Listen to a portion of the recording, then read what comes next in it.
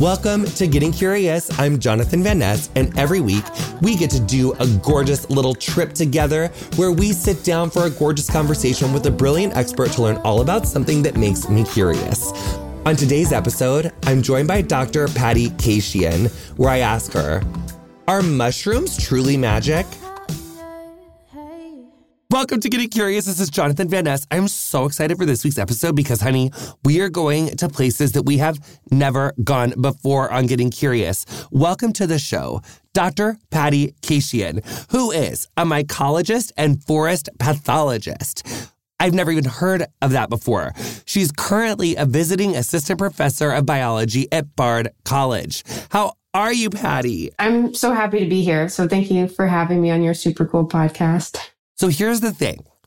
I have always not liked mushrooms in terms of taste. They really are a part of like what I loathe, like pickles, olives, mushrooms. I've talked about it on the show before. And even with like shrooms of the magical variety, if you know what I mean. Those like make me gag. But then we stumbled upon on Team Getting Curious your research, and it turns out there's some stuff about mushrooms that maybe we're obsessed with, which begs the question, wait, do I actually love mushrooms?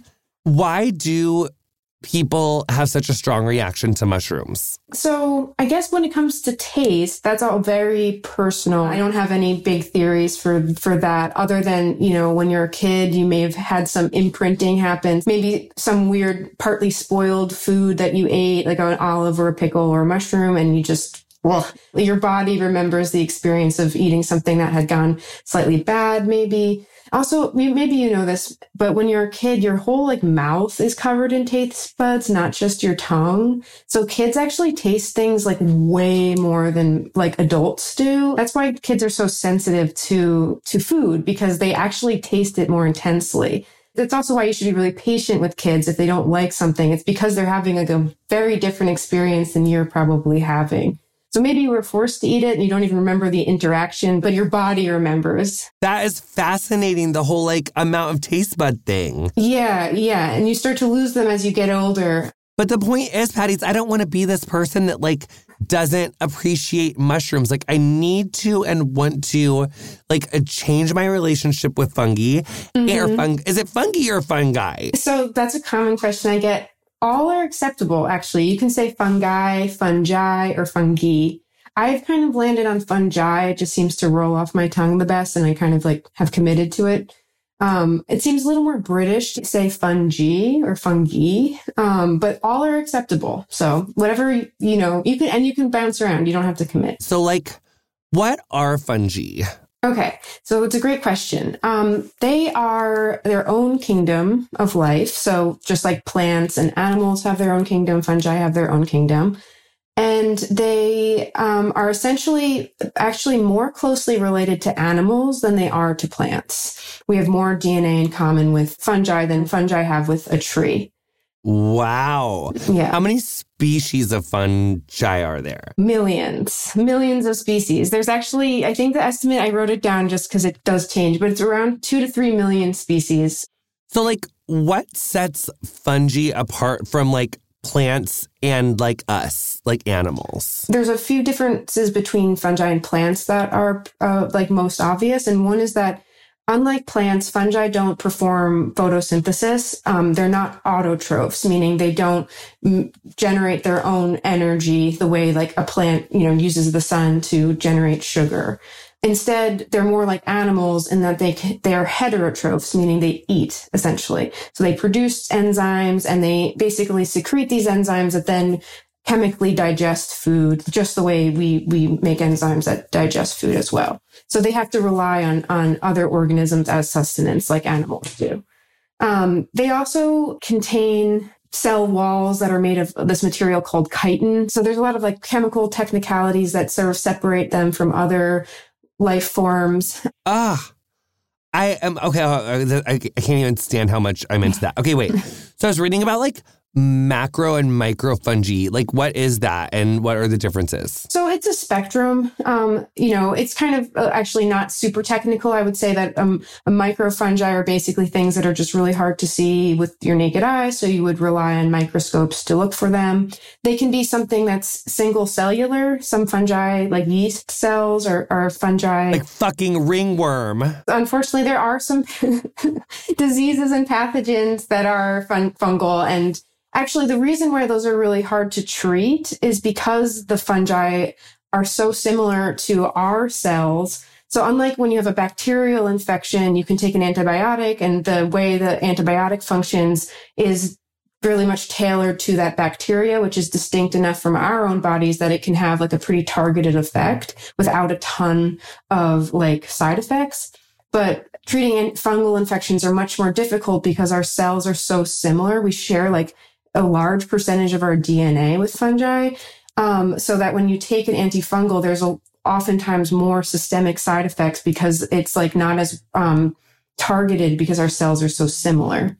So basically the distinction between like micro, macro fungi is like whether or not you can see it with your naked eye. Yeah, basically. What's interesting though is like when people are talking about macrofungi, often they're talking about like the quintessential mushroom. So all mushrooms are fungi, but not all fungi form mushrooms.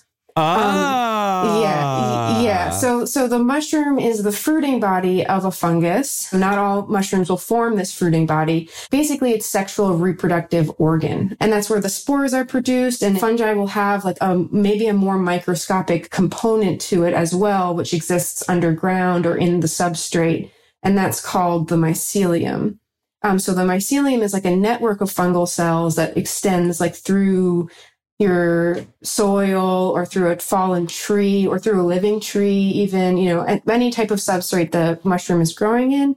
And that can be fairly microscopic, but then connected to a macro fruiting body. So is the mycelium like their roots kind of? I think it can be somewhat helpful to think of it like a root system, but it's actually more complex than a root system because it actually also like forages. It can like exist in this mycelial state for many years at a time, and only occasionally form a mushroom, which is different from like a tree that has its root system and the visible structure of the tree above ground is like constant. Whereas the mushroom can like slip underground for like 2 to 7 years and then like reemerge somewhere else. And it's been traveling in this mycelial form. Wait. Let me get this straight. So like the mushroom, we see it comes up above ground or whatever, like it's up there. So it like the mushroom itself like reabsorbs under the ground and travels like as a little mushroom under the ground, and it's like moving through the mycelium like that same mushroom, and then it pops up somewhere else. So not the same mushroom. Once they form their mushroom, they disperse their spores, and then they'll probably break down, decompose, maybe be eaten by animals or by people or something. But the individual, like the genetic individual, can persist and continue to move and travel and find another like habitat to live in. Also, like will go out looking for mating partners and have sex, and then like maybe shoot up another mushroom when it's ready, depending on a lot of different factors. Okay, I need to come back to fungi sex in a minute. I'm going to write that down. Fungi sex. Okay, but what are some like common examples of fungi? So in the grocery store, you'll probably find like portobello. The Latin name for that is Agaricus bisporus. You will find the same species in a few different forms. So like the baby bellas or button mushrooms and portobellos, those are all actually the same species of mushroom. They're just like different varieties of it. So those are the ones that most people know about. And that might be the one that you've had that you really dislike. That happens to be one of the few mushrooms that we've been able to cultivate very regularly and in a standardized, like large scale way. But there's a lot of other mushrooms that are edible and delicious or medicinal or just, doing really important things in the forest. So right now here in New York, it's morel season. And morels are those mushrooms that you can usually get. Sometimes you can get them at farmers markets or sometimes at like specialty stores. And they have like kind of like we would call like a cerebriform or like brain-like shaped cap thing. And those are kind of cool because they're really fleeting and ephemeral. Usually they grow only for like 2 to 3 weeks in a given location at a time each year. And it's always like the same kind of small window of time in a season, like, late April, early May, depending on where you live. So those ones are pretty like famous. There's also, the Amanita muscaria. I think a lot of people, when they think about mushrooms, think about the red mushroom with the white spots. That's all over, it's an iconic mushroom. Amanita muscaria is the Latin name, but it has a ton of different common names that are really like particular to different cultures. But it's, that's one that people think of a lot. That one forms mycorrhizal partnerships with trees and actually forms these complex webs of interactions where it binds with trees and kind of creates what we call a mutualism or a partnership with a tree, where the tree provides the fungus carbon from photosynthesis, and the fungus in return gives the tree nitrogen, phosphorus, sometimes water and other materials. And they have this like complex partnership that they rely on.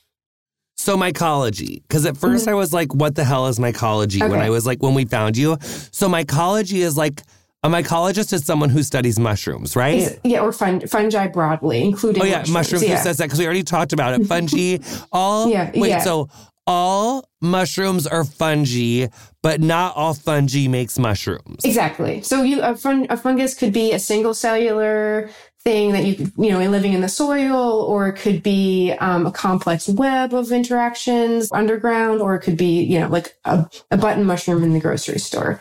So all of those things are fungal.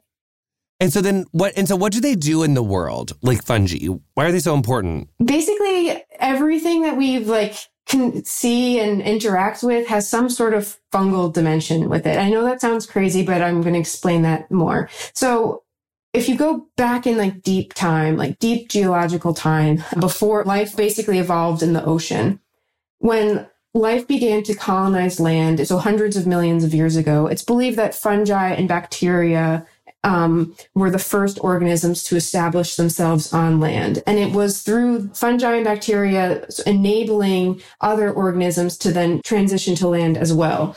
And it was specifically with plants, fungi formed those partnerships that I was describing with plants. And that's what enabled plants to transition from living only aquatically into these terrestrial environments. So they facilitated the transition of life from the ocean to land. And then everything from there was sort of bound up with some sort of fungal partnership. And this cascade of evolutionary events that followed from the transition of life to land centrally involved fungi facilitating that and enabling resource extraction from the environment to then, share with plants.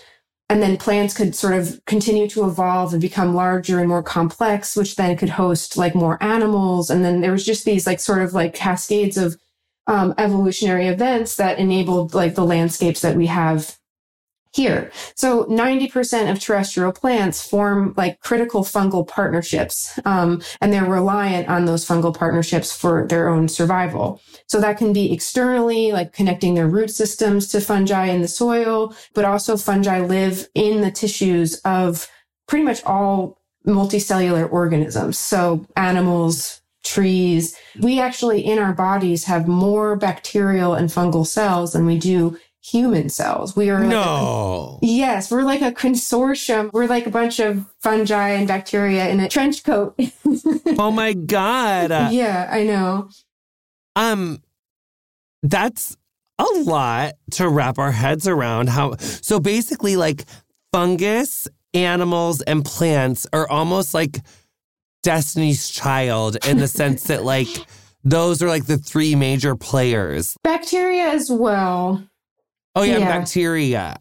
Mm-hmm. It's hard to say that one is more important than the other, but fungi and bacteria are much more ancient than a lot of current lineages of plants or animals.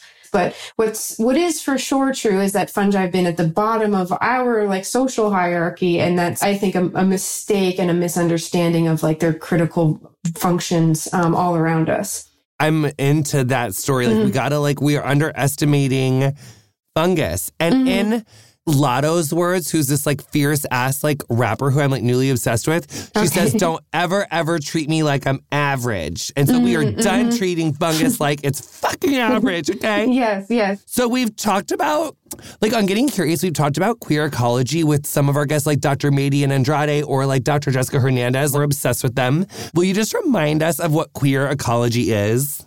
Yes. Let me maybe first say what queer theory is. Yes. Yeah, so it's basically a school of thought that developed from feminist theory and gay and lesbian studies. And it's this idea of that we should interrogate like what gets categorized as normal and what gets categorized as like deviant, somehow not normal, abnormal.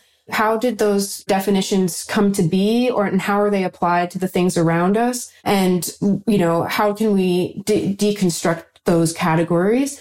And it at first emerged as, you know, to discuss specifically sexuality and orientation and gender. But queer theory has also been employed to sort of interrogate structures that relate to sexuality and orientation and all of that, but like are not necessarily just those things. So it's not just about talking about like sex, but it also involves like basically anything that's been created into a hierarchy and that is affected by like systems of power and control and like normalization. So that could be also like ability, you know, the ability of a person, race, nationality, and, you know, other categories of identity that kind of interact with systems of power and like particularly Western sort of renderings of like what is normal and what is not normal. And usually not normal is not just like, okay, it's not normal, but like it's fine. It's usually like a very negative categorization of perverse or, you know, just dysfunctional and disease, deadly, you know, all sorts of things. Right. It's the same reason that people are like calling like queer people like groomers and pedophiles right now. Exactly. It's like, why did that happen? Some things are like, you know, fucked up no matter how you put it, like pedophilia, like which, you know, we can all agree on that. But then there's this like concerted effort by the right to say that like all queer people are groomers or all queer people are like engaging in this like thing that we can all agree is like fucked up and should not be done. But it's like, how is it that just like queer life has been penalized? How is it that just like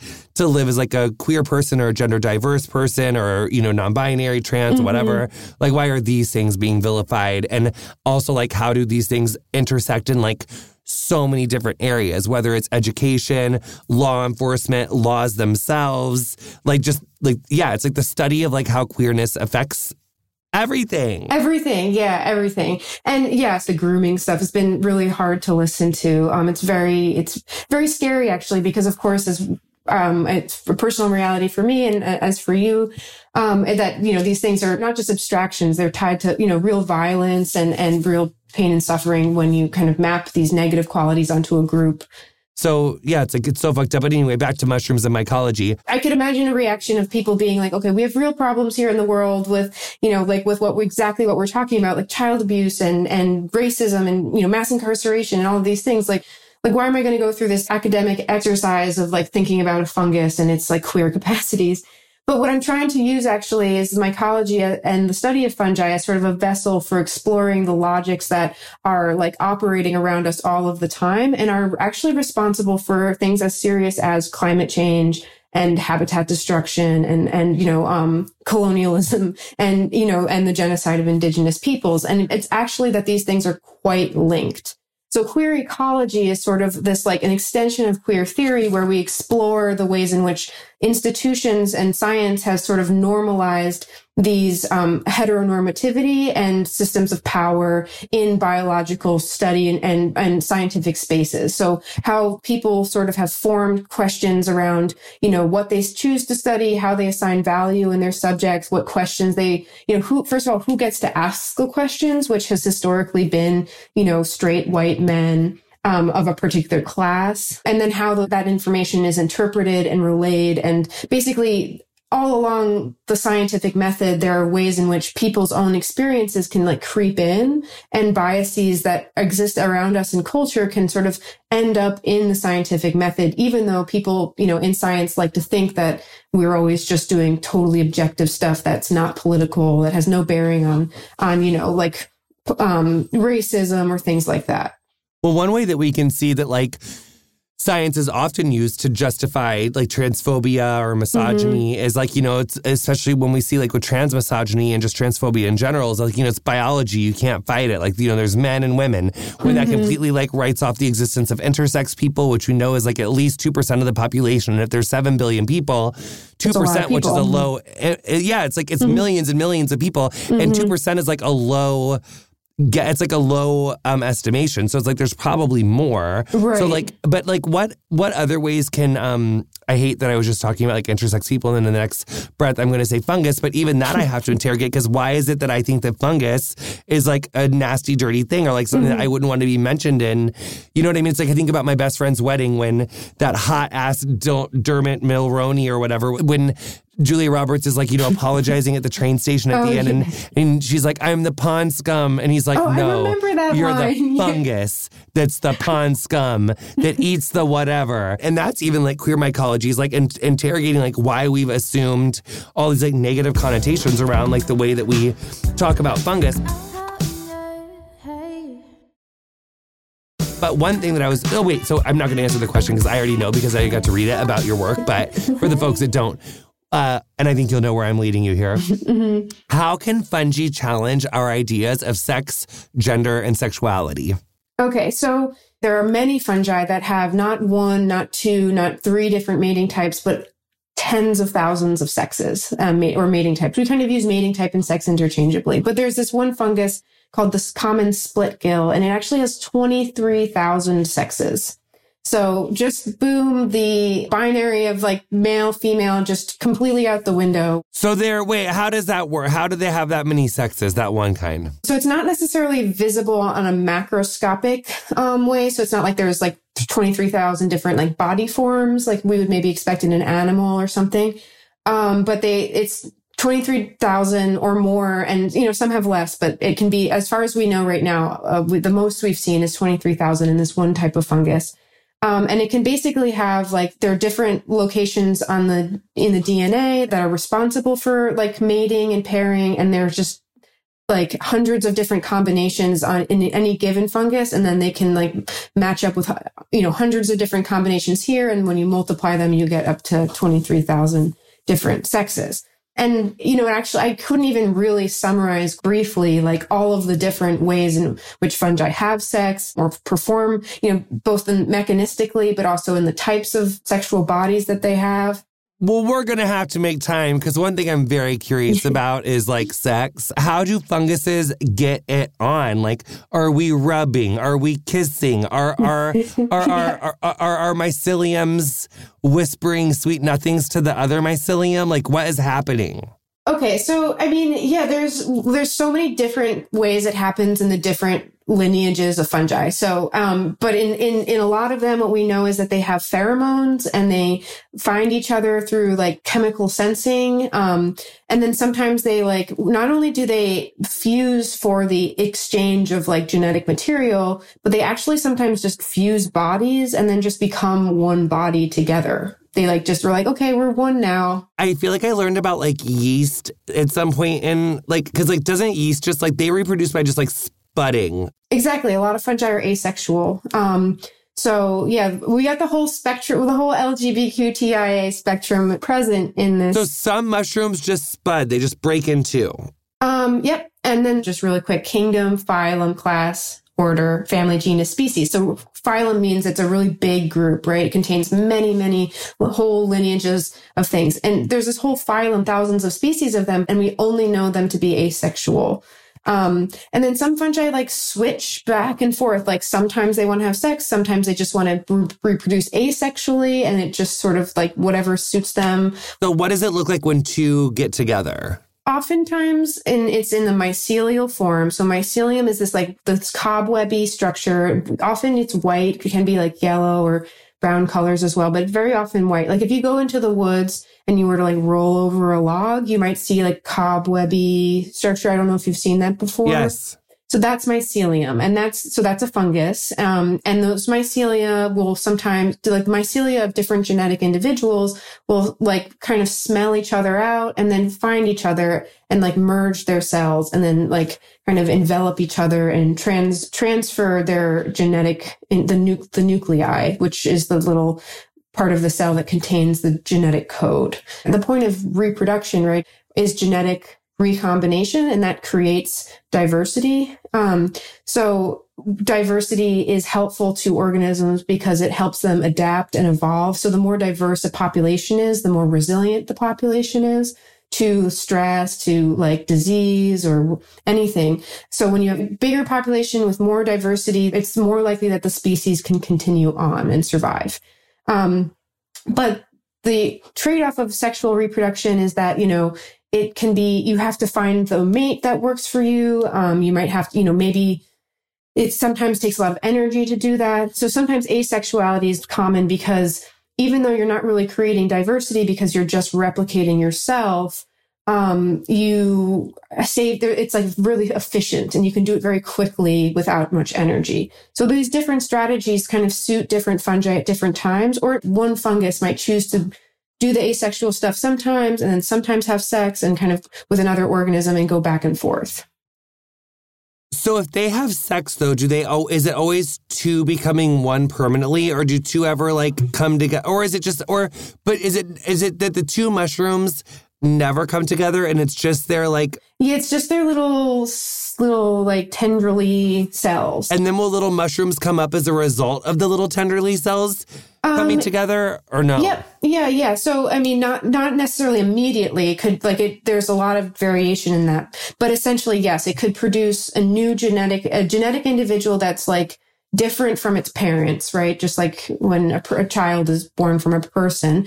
And then that fungus then will, when it's ready, like whatever the conditions are that make it ready, whether it's like the temperature or the amount of rainfall or, different environmental factors that might stimulate mushroom production. When that new being is ready, it can make a mushroom that technically is like genetically distinct from, the mushrooms that were made from the parents, but they might not, to our naked eye, they would probably look, virtually identical. And do we find fungi in like every climate? Like, is there fungi in like desert, rainforest, like Antarctica? Yes. There's like Antarctican fungi, like seriously? Those would probably be like the single cellular stuff. Not so much like mushrooms, but so I don't know have you heard of lichens before? Yeah. Okay. So lichens are a fungus and an algae that they're in symbiosis with. So yeah, most of the tissue you would see is like the fungal tissue, but what they have inside of them are these little algal partners that they've harnessed, and they use the algae photosynthesize, and they share that sugar that they're making from photosynthesis with the fungus. And I think that there's a crazy statistic. It's something like 8% of the land mass on Earth is covered in lichen, actually. And that they're extremely spread out. They can be in the mountain, like the top of a mountain, or like the desert, tropical areas, in the Arctic. So those are really tolerant of really extreme conditions. So, but because they have that partnership, they're able to live in places that a lot of other fungi can't. Those are cool. Oh, cool. Okay, wait. So then is there a connection between homophobia and like mycophobia? I would say so. So, again, it can sound a little abstract at first, but what I've noticed is that as a mycologist, so I started studying fungi like maybe 12 years ago. And, I was drawn to them in large part because I was really mystified by them. I was felt this kinship with them. And I was transfixed by their sort of, unusual form and their, they were just really fascinating to me because they defied expectation. And as I began studying them, I realized that it was all around, whenever I would even tell people that I studied them, I would get all, manner of responses, like some like outward like disgust even. I have memory of telling people like I study mushrooms and they're like, ooh, they make a face and they cringe. And then, some people would maybe just ask about, make jokes about psychedelics or, there was all sorts of kind of responses and none of which were really people being comfortable or like excited. I started to realize also that these perceptions of mushrooms themselves were extremely common, like particularly in the United States, where I've grown up, that people just were like, they were very afraid of mushrooms. They didn't want to touch them. They assumed they were poisonous. They assumed that they were deadly and going to hurt them. And they didn't trust, even when I was studying them, they sometimes didn't trust me if I told them like, oh, I'm pretty good at like studying them now. And I'm telling you that this is edible. And they would be like very afraid. And then I started to also realize that even in scientific spaces, they weren't taken very seriously. They were always like, if they were considered at all, they were like the sidekick to other organisms, or they were just studied as pathogens. So like a lot of the departments and universities that study fungi will house the study of mycology under this umbrella of like plant pathology or forest pathology, which is technically what my degree is in. So it's assuming that the fungus that you're going to interact with is going to harm you or something else. And that's like the lens through which they were approached as like, they're harmful and like we're seeking to eradicate them. Now that we're in this context of climate change and mass extinctions, fungi are like materially really not represented in protective efforts, but they are, we do know that they're affected negatively like everything else. So these perceptions have like really material consequences. But also like going back to what you said a few moments ago about like, you didn't want to follow up, describing a group of people with then turning to the word fungus. Like the idea that we could create such a disjointed relationship with, the non-human world is an artifact of colonialism and like Western imperialism.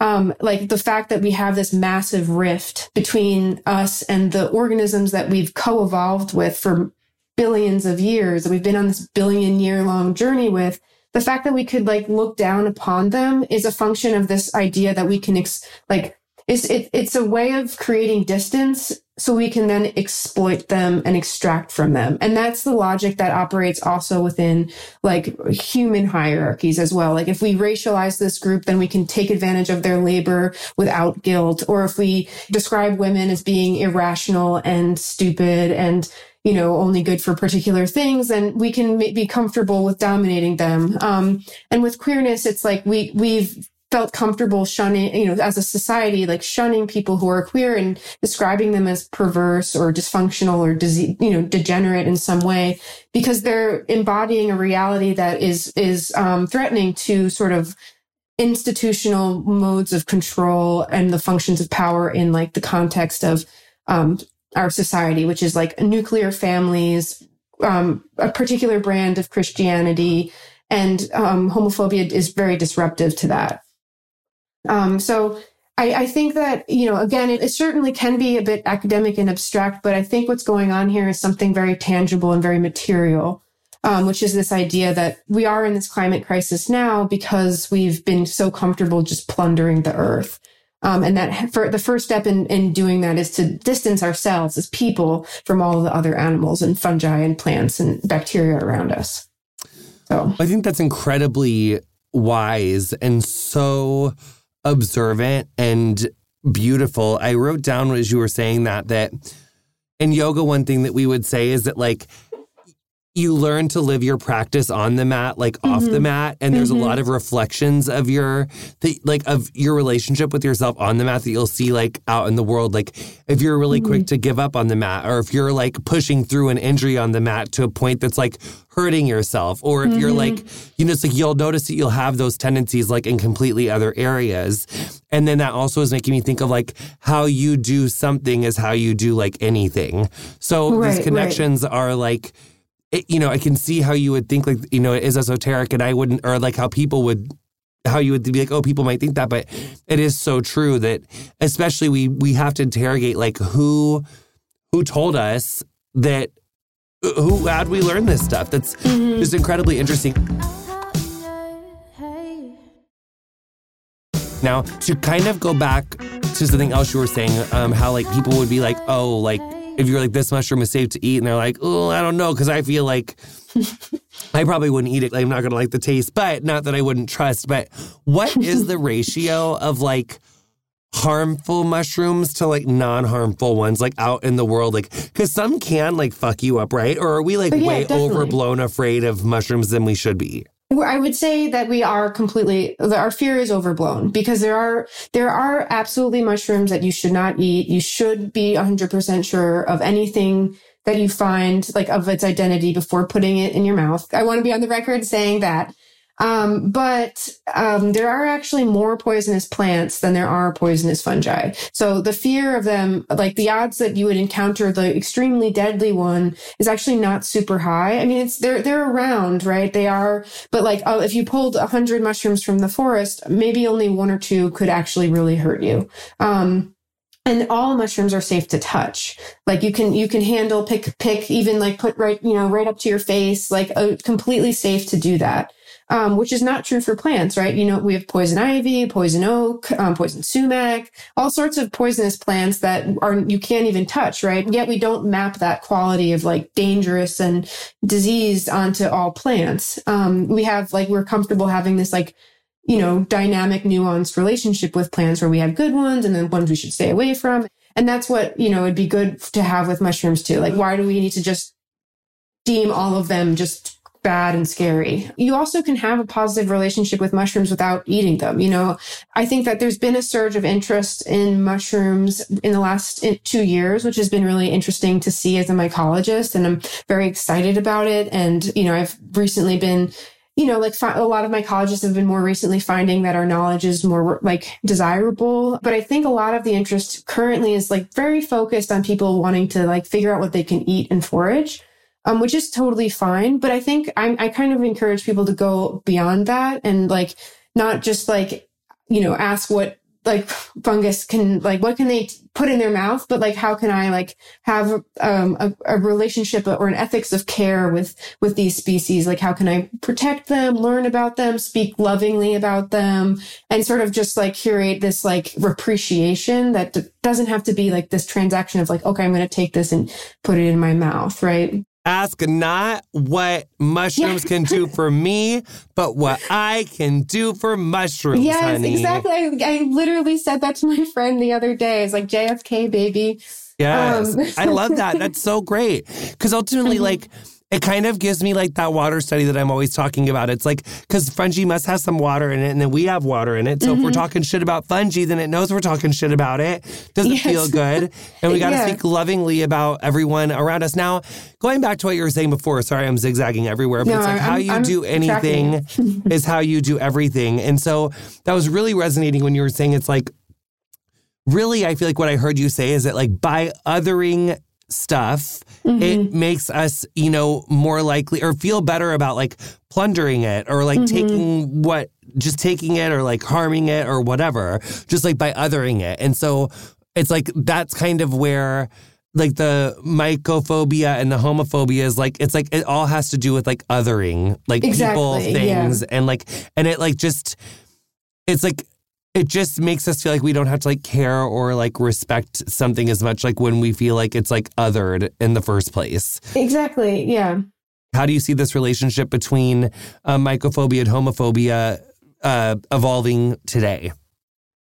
So I think it's a pretty new conversation. Queer ecology has been in the works for a few decades now, but I was really struck by how, fungi are this like perfect example in so many ways about, how all of these sort of social influences have converged to sort of vilify a group of organisms. So the paper that I wrote on queer mycology, The Science Underground, and I co-authored it with a friend of mine, Hasmik Jalakian, we put forward that idea like queer mycology. That was an original contribution for us to put forward.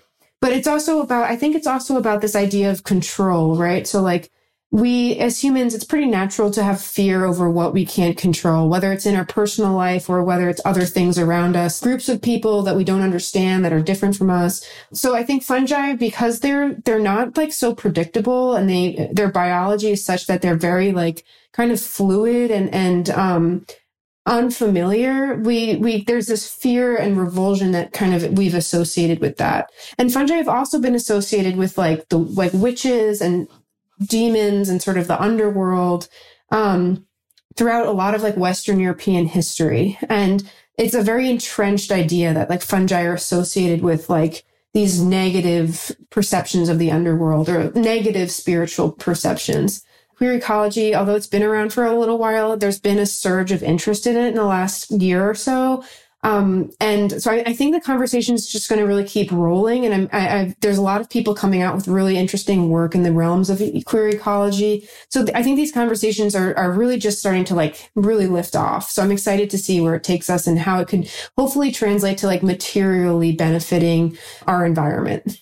I'm a dum-dum. I got so excited about hearing about, queer theory that we didn't get back to queer mycology, because like you guys literally invented queer mycology and then you were just talking about it, but it's like, can you tell us? And then we kind of talked about like what it is, but it's like, it's really the idea that it's like, because it's like how all of the like really right-wing conservative people be like, you know, there's two biological sexes and like sex works like this and reproduction works like that. It's nature. It's God. It's like how it was set up.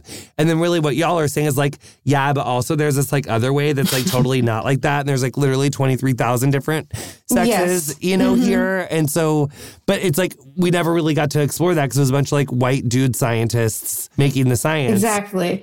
A lot of our early scientists were, yes, white men, but also people who are like explicitly Christian and like actively trying to demonstrate that the organisms that they studied, you know, were in some sort of hierarchy in terms of who was closest to God. And obviously, you know, able-bodied straight white men were at the top, and then all sorts of other people were beneath them. And then, you know, then like at the bottom of that ladder would have been the creepy crawlies, like the degenerate organisms. And, you know, maybe in the middle are like horses, I guess. We'd like to think like, oh, science has always been this very objective, very clear-cut body of work. And, you know, I am a scientist and I love science, so I'm not like anti-science, obviously, which I'm also always like nervous that someone's going to accuse me of that in, you know, particularly in this very politicized environment. But, you know, I think it's really important for scientists to be very science critical while being like science positive. Like, let's say like, yes, science is like a really great, really powerful tool. We know so much stuff because we've studied science. Like we know about the atom. We know about how our immune system functions. We can invent these crazy vaccines really quickly. By crazy, I mean like incredibly effective and powerful. So it's been used in this way that's really remarkable. And I'm impressed by, right? But it's easy to forget that like not that long ago, we had people who had extremely bigoted, extremely negative relationships with like other groups of people. It was only like 100 years ago that women were allowed to participate in the Linnaean Society in England, which is like sort of like an elite group of scientists. And of course, people are, even now, if they're not like explicitly excluded, they're like very much systemically and functionally excluded as much as possible from, you know, getting grants, getting tenure track positions, from being, you know, senior faculty members.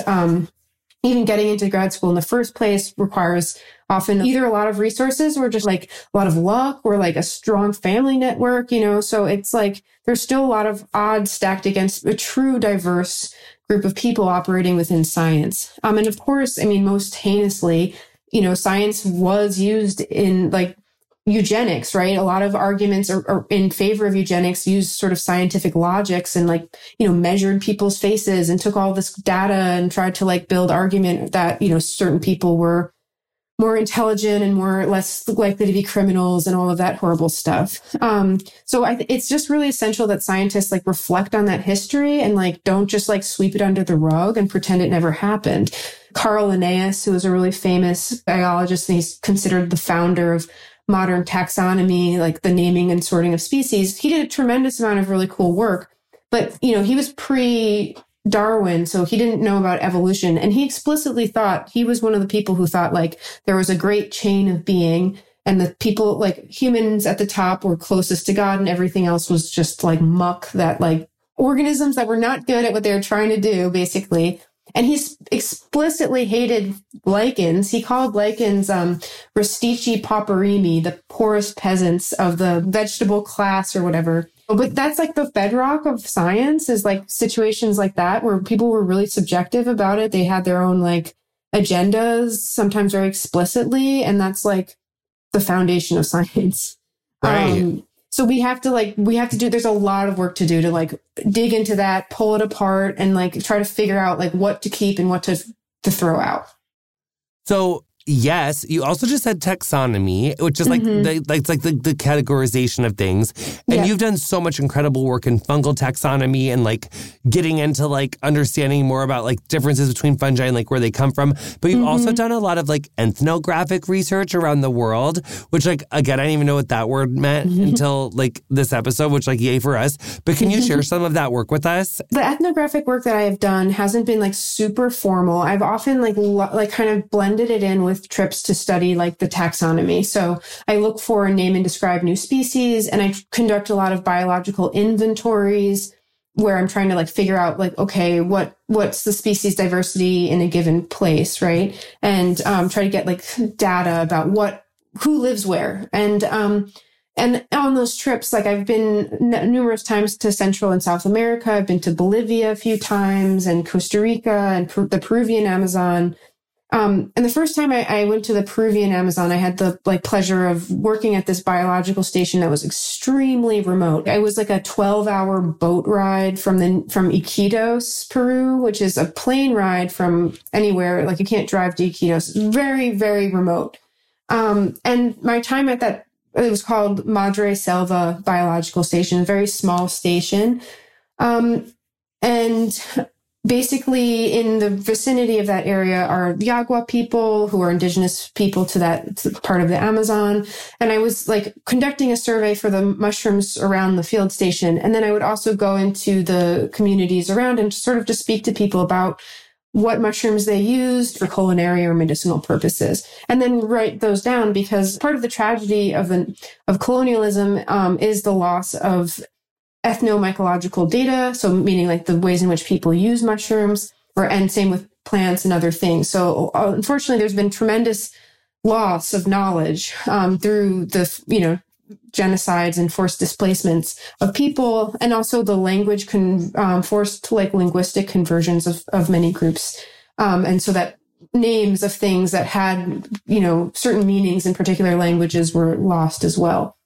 So I actually learned about a few fungi that I didn't know had people used in any way. One is called Pycnoporus cinnaberinus, which is this bright orange mushroom that grows on wood. It's like an electric orange. It's very, very cool and shocking looking. And one thing I learned from them is that they use it as like a poultice to grind up and put on wounds.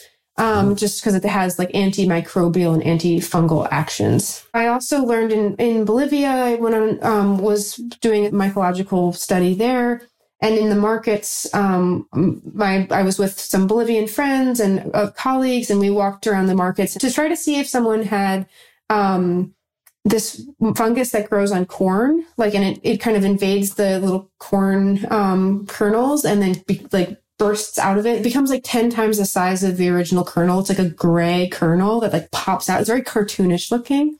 It's actually eaten as a delicacy in Mexico by people throughout the country of Mexico. But in Bolivia, people had a very suspicious connotation of it being like really bad luck. I just think it's important to like ask people about their usages of them and kind of figure out what dynamics they have and what sort of relationships they have with these fungi. So I haven't done it in a super organized way, but I just try to always make that a point if I'm traveling to like engage with people about like their usage and sort of record that information. And then most recently, I've been working in Armenia, which is where I've ancestrally from. And one project that I have developing is trying to translate a lot of old Armenian texts to see like what fungi were used and in what capacities, and try to like digitize that so it could be like widely accessible. That is so cool. Wait, so do all mycologists like chat with each other? Like, do y'all like have cute little like mycology like, and if so, like, what's the word on the like ground about like what's the current state of like fungal biodiversity? Like, is it just like all fucked up like everybody else is, or is it like kind of okay, or like what's the tea? Academic mycology is a pretty small world, so yes, a lot of us do know each other, or at least know of each other. And we go to often, I mean, now it's been a minute since COVID, but, you know, we usually go to like the annual conferences, and it's like a weird family reunion in those conferences. But the word on the ground is not great. I'm sad to say. We fully expect that fungi on average are going to be negatively affected by climate change. So, you know, habitat loss especially, but also increasing temperatures and drought, fire, pollution. So, but what's tricky is that we really don't have a lot of data on the fungi, and then therefore it's been really hard to like track. And that has to do with fungi being so poorly studied because of all the reasons we were talking about. And then also because of, again, with their sort of, you know, their queer nature makes them challenging to study, in that they don't fit in the box super easily. And it's hard to get like really solid, like information about where they are and how they're doing. Cause they kind of defy our expectations and our attempts to quantify them. So there's this body called the International Union for the Conservation of Nature, and they keep track of like species globally, and they're like how threatened they are. And there's what's called the red list. Like if you get on the red list, it means that you're endangered or threatened in some way. There needs to be quantitative data that proves that you're threatened to get on the red list. And so for the reasons I just mentioned, it's been really hard to prove that fungi are threatened and endangered, because we have so little funding compared to other groups, so few mycologists compared to other organisms. And then their weird biology. So we have right now about 500 species of fungi on the red list, but I think there are 58,000 species of plants on the red list, and like 12,000 insects alone. So like the disparity of like what's being kind of considered and taken care of is like enormous. Someone could be misleaded by those numbers and think, oh, fungi are just not in trouble. We wish that was the case, but it is that they're in trouble. We just don't have enough data to prove that they are, and then get them protected. So that's something that a lot of people are working really hard to like do.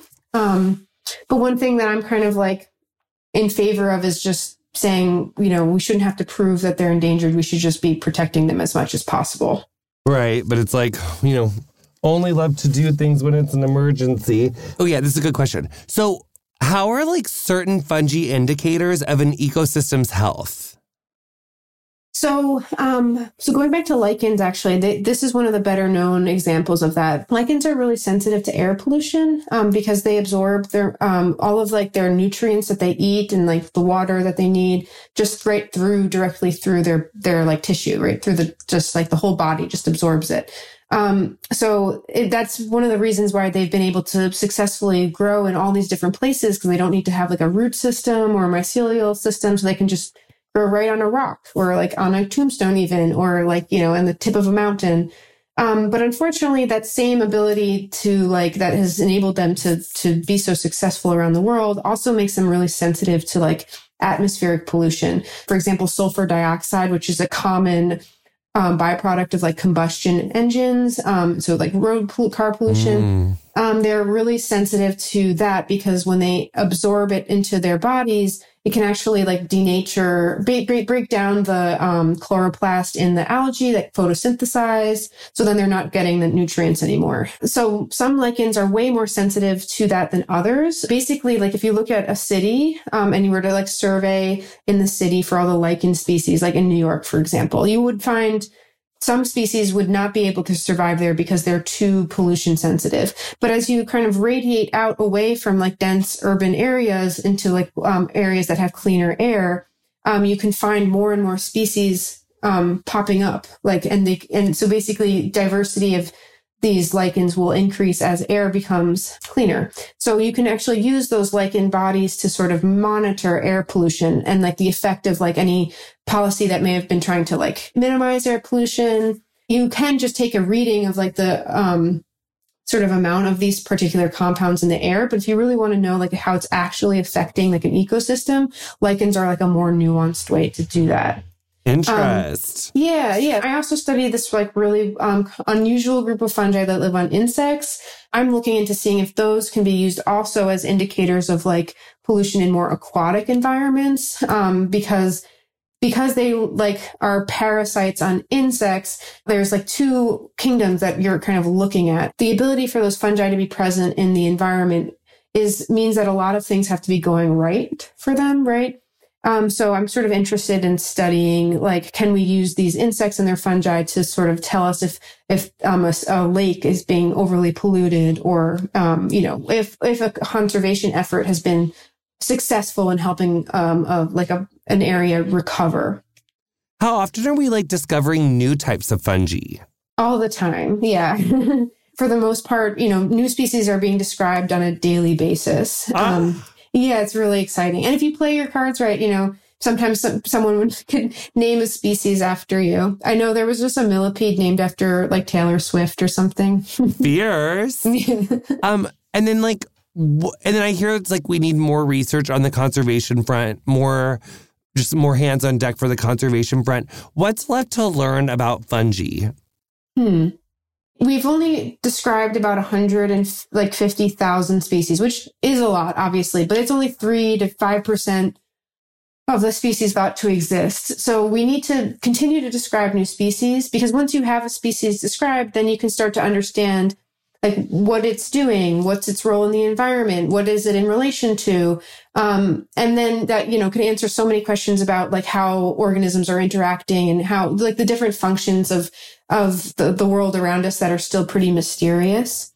So I think that's something I'm very interested in, is just like continuing to describe species, because once you give something a name, then it's also more easy to protect it or get people to care about it, right? So I think that's one of the bigger projects, but a lot of people are really excited also about like all the different chemical compounds that are present in fungi. We have fungi to thank for a lot of the medicines that we have today, like penicillin that comes from the fungus Penicillium.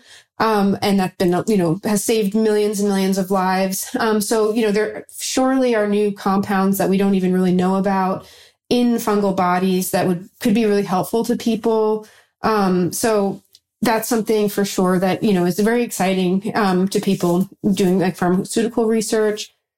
I think also just sort of being able to be good stewards of the land is going to be improved by like a deep knowledge of fungi and the ways that they're working with us in the environment. So fungi are often used for like remediating habitats that have been degraded through pollution, such as like oil spills or even nuclear waste, heavy metal waste.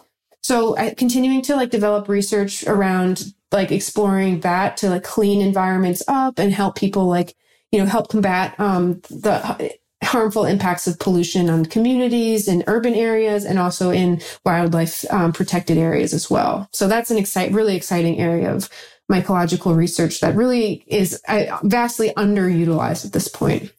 And then you said earlier that you've been studying fungi for 12 years. So like you're minding your own business. It's like 12 years ago. It's like 2010. And you're like, I got to get into fungi. Like what drew you initially to this work? So my first loves growing up were like the snakes and the swampy stuff, like critters that were really undervalued and misunderstood. I felt an early kinship with them based on sort of my own experiences. A big portion of my childhood, I had extreme gender dysphoria. And I felt a lot of like safety, I think. I didn't have the language for it at the time, but I think I felt a lot of safety in the presence of organisms that were a little bit also like misunderstood, a little bit maligned, a little creepy, a little weird. Not that if you have gender dysphoria, you're creepy, but I felt like I didn't know what I was or who, how I belonged, I guess. So that was an early part of my like consciousness, was sort of this kinship with those organisms. And then like, I guess the first time I encountered fungi specifically was, around 2009. I took a semester off from college because I really wasn't sure what I was doing. I was kind of pre-med, but I was like, didn't like that like rigid structure. And I was like, I don't know. I took some time off and I ended up taking a naturalist class at Cornell to learn about like the organisms in the area. And, cause I'm from New York. And, there I met my first mycologist, Dr. George Hudler. And at the time he was a professor at Cornell, and he wrote this really great book called Magical Mushrooms, Mischievous Molds. And it's sort of about like all the times in history that fungi and humans have sort of like collided, positively or negatively. And he was like really effective at communicating about the importance of studying mushrooms. And I was just like hooked from then on. So I that was what I had been like kind of looking for, was like, okay, I know I love biology, and I've always felt this kinship with these sort of unusual organisms. And this just was like a lightning strike. I was like, okay, this, I never looked back. And that was, yeah, I've just been gone down the rabbit hole ever since. That is so fascinating. I love that entire story. And then, so like after these years, like what continues to just like surprise or delight the shit out of you about fungi? I'm just really in awe of their beauty. It grows on you, I think. So if you don't feel it right away, that's like perfectly fine. I recommend like looking at just like fungal glamour shots, which you can find on the internet, just like really shockingly beautiful. They just discovered that purple one in Arizona for the first time, and it was really stunning. Yes, so stunning. And there's like every color on the spectrum. There are completely black mushrooms and fungi. And then you have like pure white, and then like orange and pink and blue and like fuzzies and all sorts of things. So I'm just never over it, I guess. Also, I think because they're so ephemeral, you like have these different seasons where you see like these different beings and you're like, and every season it's like, oh, like it's a reunion, like of seeing these fungi that you haven't seen for the last like 10 months. So now you get to find each other again. And so just like deepening those relationships, I think it's delightful as fuck. So, yeah. So then we loved learning that you're a founding member of the International Congress of Armenian Mycologists, obsessed with the title. And you also mentioned earlier that you have Armenian heritage, which is just, I love when we can like layer in who we are into what we love and like make that a part of the story. Can you tell us about like founding that and like what the Congress of Armenian Mycologists aims to do? Yes, thank you for asking about that. So it's pretty recently founded. Believe it or not, there are more than just one Armenian mycologist in living currently in the U.S. Because there are very few Armenians. So even though I'm also part Irish, I'm like very attached to my Armenian identity. My last name Kashian is Armenian. And that's because in large part there was the Armenian genocide in around 1915 to 1917. So actually only about 200,000 Armenians survived that. So we're extremely small, like ethnic minority group. So the identity to us is like very, very significant. And I'm in the US, alive now because my great grandparents were able to survive that and come here. And that's true for most Armenians living in the US today, that it was like a, forced displacement. So, to be Armenian is to be very much aware of these like struggles of genocide, of colonialism, but also of like resilience and sort of like strength and bonding to each other. So a few of us decided to form this group in 2020 because unfortunately there was like another flare up of ethnic cleansing in indigenous Armenian lands.